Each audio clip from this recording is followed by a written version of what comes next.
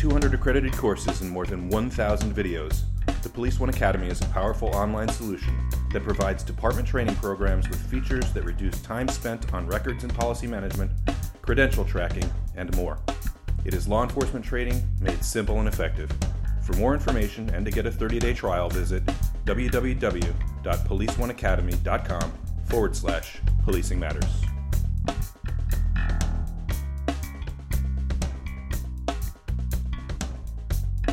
Hello, and thank you for clicking, and thank you for listening to Policing Matters, the Police One podcast. I'm Doug Wiley. I'm here with Jason, the Motor Cop, and Justin from the Happy Medic with What's Your Emergency Radio. It's a podcast that you guys have been doing for quite a while now. We're in your studio. Sure. Yeah. Yeah. Thanks for coming. Studio. I appreciate it. Yeah. I was going to say garage, but whatever. Yeah. So obviously we have Motor Cop. That's Yes, a sir. police officer. We have the Happy Medic, a firefighter, and Firefighter and paramedic. Yeah. We talked earlier about the notion of how all three disciplines can better work together, better train together, better be prepared for, when the poop hits the paddles type of situation, right? Active shooter or excrement. Whirling blades. whirling blades. Nice, yeah. Tell me about how you guys have been working together for a long time. You guys know each other real well. Yep.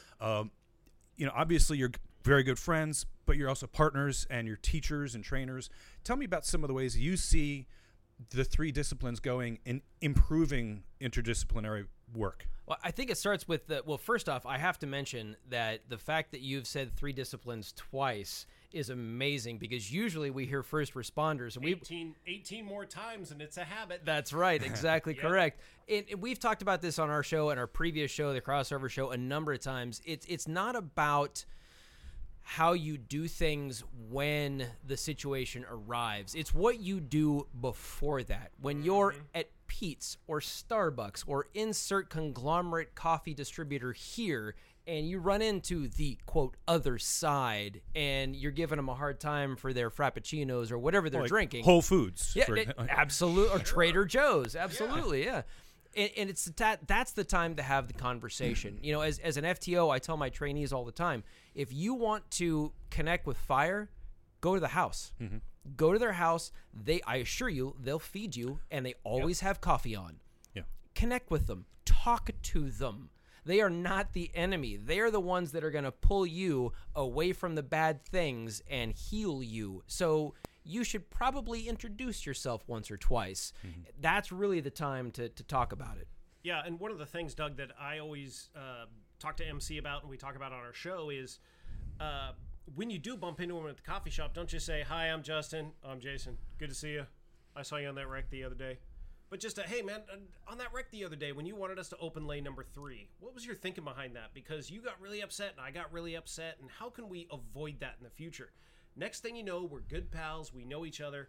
We need to set realistic expectations for one another. Mm-hmm. And that doesn't happen at the scene when I say I need the entire road cleared and MC says, no, we're about to hit commute time and it's going to be a nightmare for my traffic guys. It's just not going to work. The time to have that conversation is at the Whole Foods, at the coffee shop, when it's just us dudes and dudettes having a coffee, relaxing, and talking to one another. That is the best place to really advance all three disciplines at the same time. Yeah. We were talking earlier. We no longer, unfortunately, have Urban Shield here in the San Francisco Bay Area, which was... Moment of silence. Yeah, exactly. Was the best training I've ever participated in, bar none.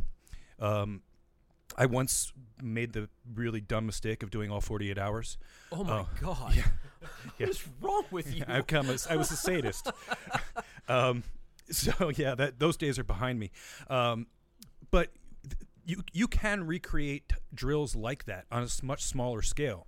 Absolutely. And I would suggest to you that it's not just interdisciplinary, it's inter-agency. So you have to have other jurisdictions come and participate. That's what Urban Shield was so great about. Yeah. Because you got the time to, be handing out business cards is not when the stuff has all gone sideways.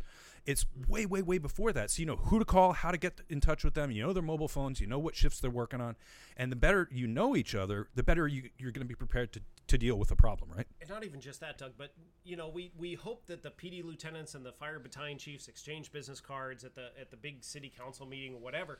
but it's the beat officer and the fire engine that are going to be the first in on something. There's a good chance the beat officer is going to be first.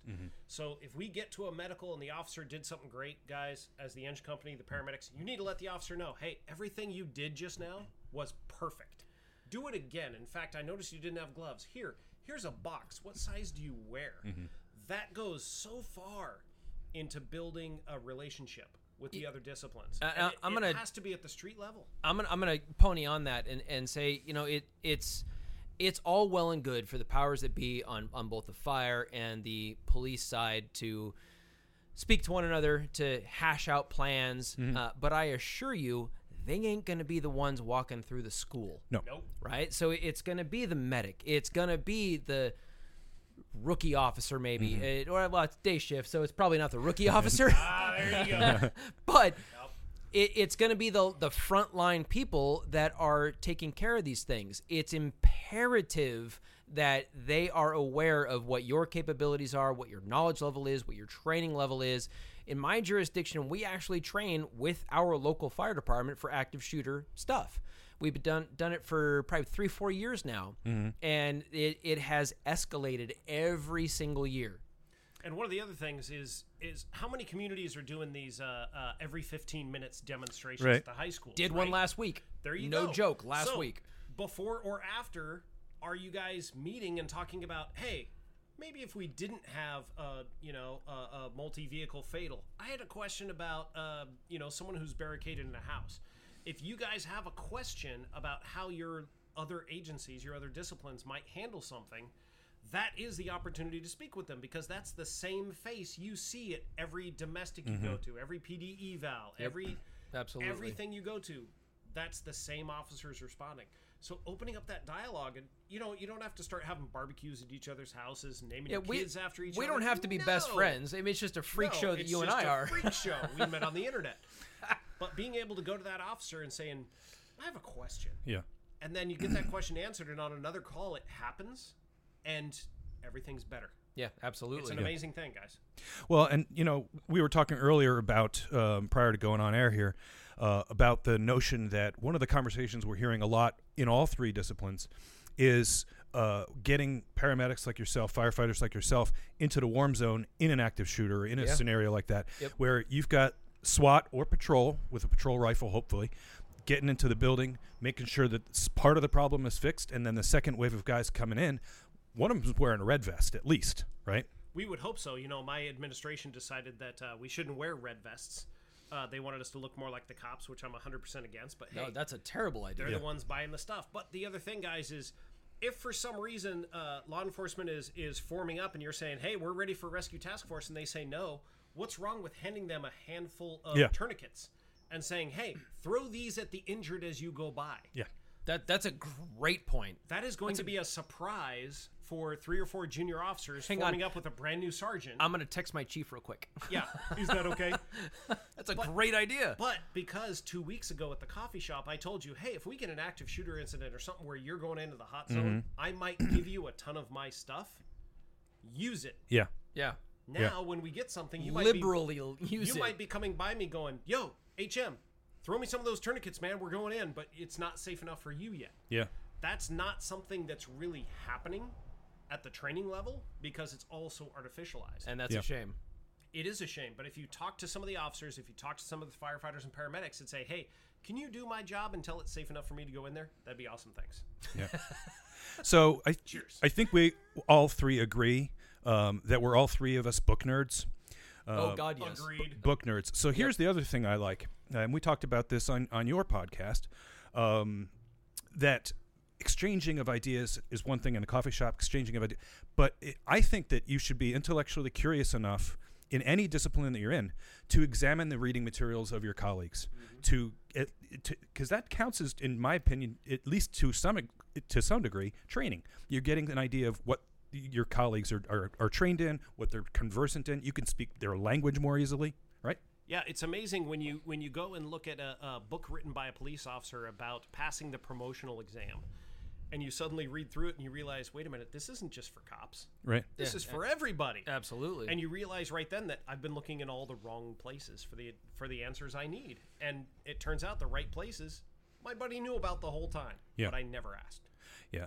As we get out of town here, what are some of the thoughts that you have on just talking to people who haven't yet reached out to folks in the other disciplines?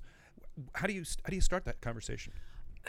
I like to be abrasive and confrontational and say, what is wrong with you? From a law enforcement perspective, those are the guys and the gals that are going to not let you die. Yeah. So maybe buy them a cup of coffee and talk to them. Go by their house. I used to do a thing on September 11th. I went to every single firehouse in my jurisdiction and just said thank you. I did that in New York City on the 10th anniversary. That's unreal. Yeah. There's the connections that you can make, the camaraderie that you can build, the goodwill is incalculable. Yeah. There's nothing wrong with, and I tell my trainees, I tell my students this all the time, we have gotten away from the service aspect of public service and from protect and serve. People think a servant is less than, and there is nothing further from the truth. There is nothing higher than a servant. Absolutely. We try and You know what serve I'm our gonna do? audience. I'm going to get a card table and a giant poster board. I'm going to say, there is nothing higher than a servant. Change my mind. Yes, that's a great idea. And I will be in front of the studio for the next 10 minutes. Yeah. Well, guys, Justin, Jason, thank you very much for your time. I really appreciate it. I do recommend people go out to What's Your Emergency Radio. You want to plug the website? Where's it available? It's wyeradio.com. Okay, excellent. Well, guys, thanks again for your time. Thank you for everything you do, and stay safe out there. Cheers.